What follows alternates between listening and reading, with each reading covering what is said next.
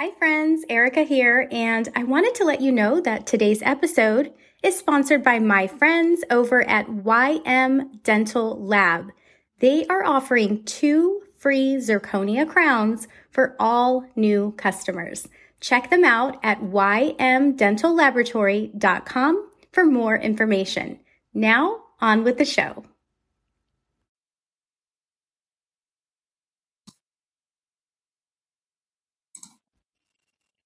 Hey friends, let's talk about D0150 comprehensive exam and D0180 comprehensive perio exam. I want to talk about the difference between these two codes for a couple of reasons. One, why we are not using it in a general practice and how to use D0180 with debridement. A couple of things changed this year with debridement.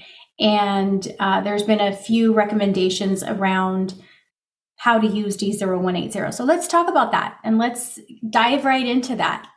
So first of all, I have reviewed thousands of dental practices and their billing departments and how they're codifying interactions with patients.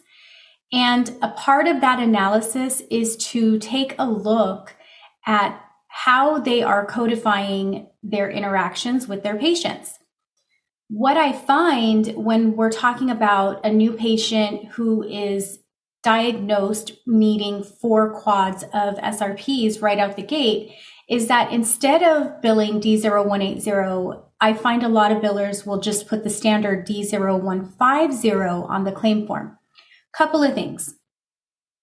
If our fees are negotiated properly, that's a whole other topic, but I just want to briefly state this so that it put everything into context for you. If our fees are negotiated properly, D0180 should be paying us more than D0150 because, hey, let's face it, we're spending more time with the patient and we should be getting reimbursed, or doctors should be getting reimbursed for that time. I hope you agree with that. And 2, it codifies or documents a more accurate exam, being that we have to tell the patient, you have perio, this is how you got perio, this is how we're going to treat perio, and this is how we're going to keep it in remission. Because once you have perio, you always have perio. It's just a chronic disease. So with that being said, I want to encourage you to start codifying your exams appropriately and utilize D0180. Secondly, I find when I meet with billers and ask them why they are not using that code, they're familiar with it, they're aware of it, but they're not using it. The reason that I get is because I thought that was limited to perio. I've even heard that from doctors. You know, I see that code, I feel like it's appropriate when I have that type of exam with my patient, but I thought that that was limited to a periodontist. There's nothing in the CDT book that limits a specialist or a general dentist from using any code in the book. If you did that procedure, then we want to codify that way. So that's the fundamental difference between 150 and 180. And those of you who have been my students in the past, you know that our coding guide that we use in Dental Billing Mastery outlines it that way. So I teach D0150 comprehensive exam, and then we emphasize no perio. And then D0180 is the follow-up comprehensive exam code that I have my students write down. It's in the coding guide. And it says comprehensive perio exam with perio. And we put it, we label it that way because of the way that we layer the training, right? So we teach our students to identify the difference and codify it that way.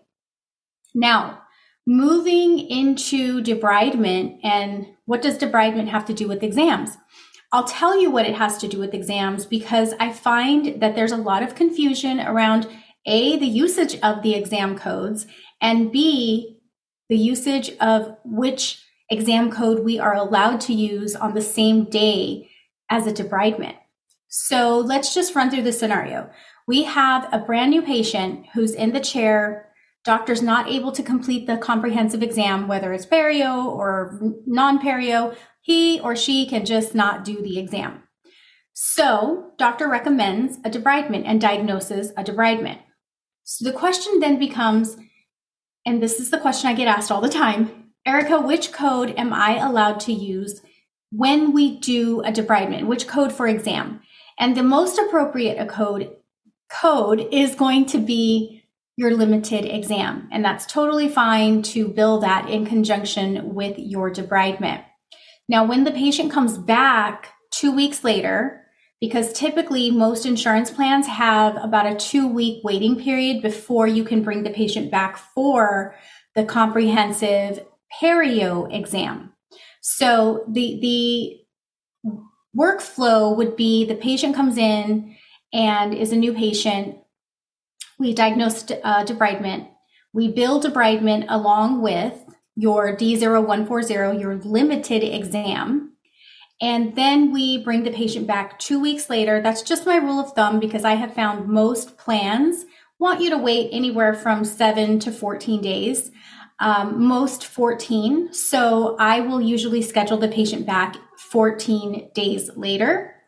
And then we bring the patient back for a comprehensive perio exam, not a comprehensive exam, unless the doctor decides, hey, there's no signs and symptoms of perio here. The patient just needed a good debridement.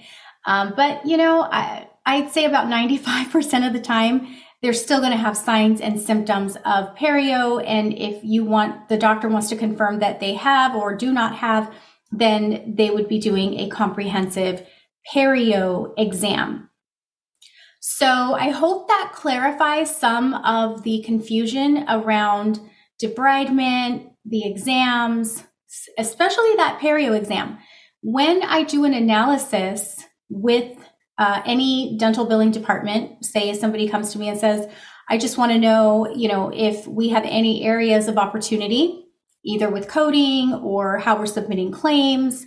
We get denials for this procedure all the time.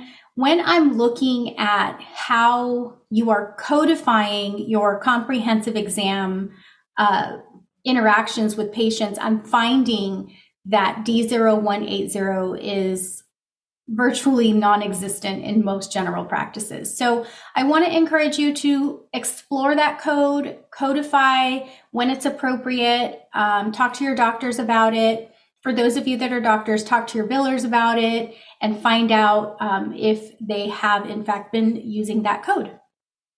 I hope this was helpful for a quick mini training. And if you guys have any questions, you know how to get a hold of me. You can DM me on Instagram or you can email me, admin@dentalbillingcollege.com. Bye, friends.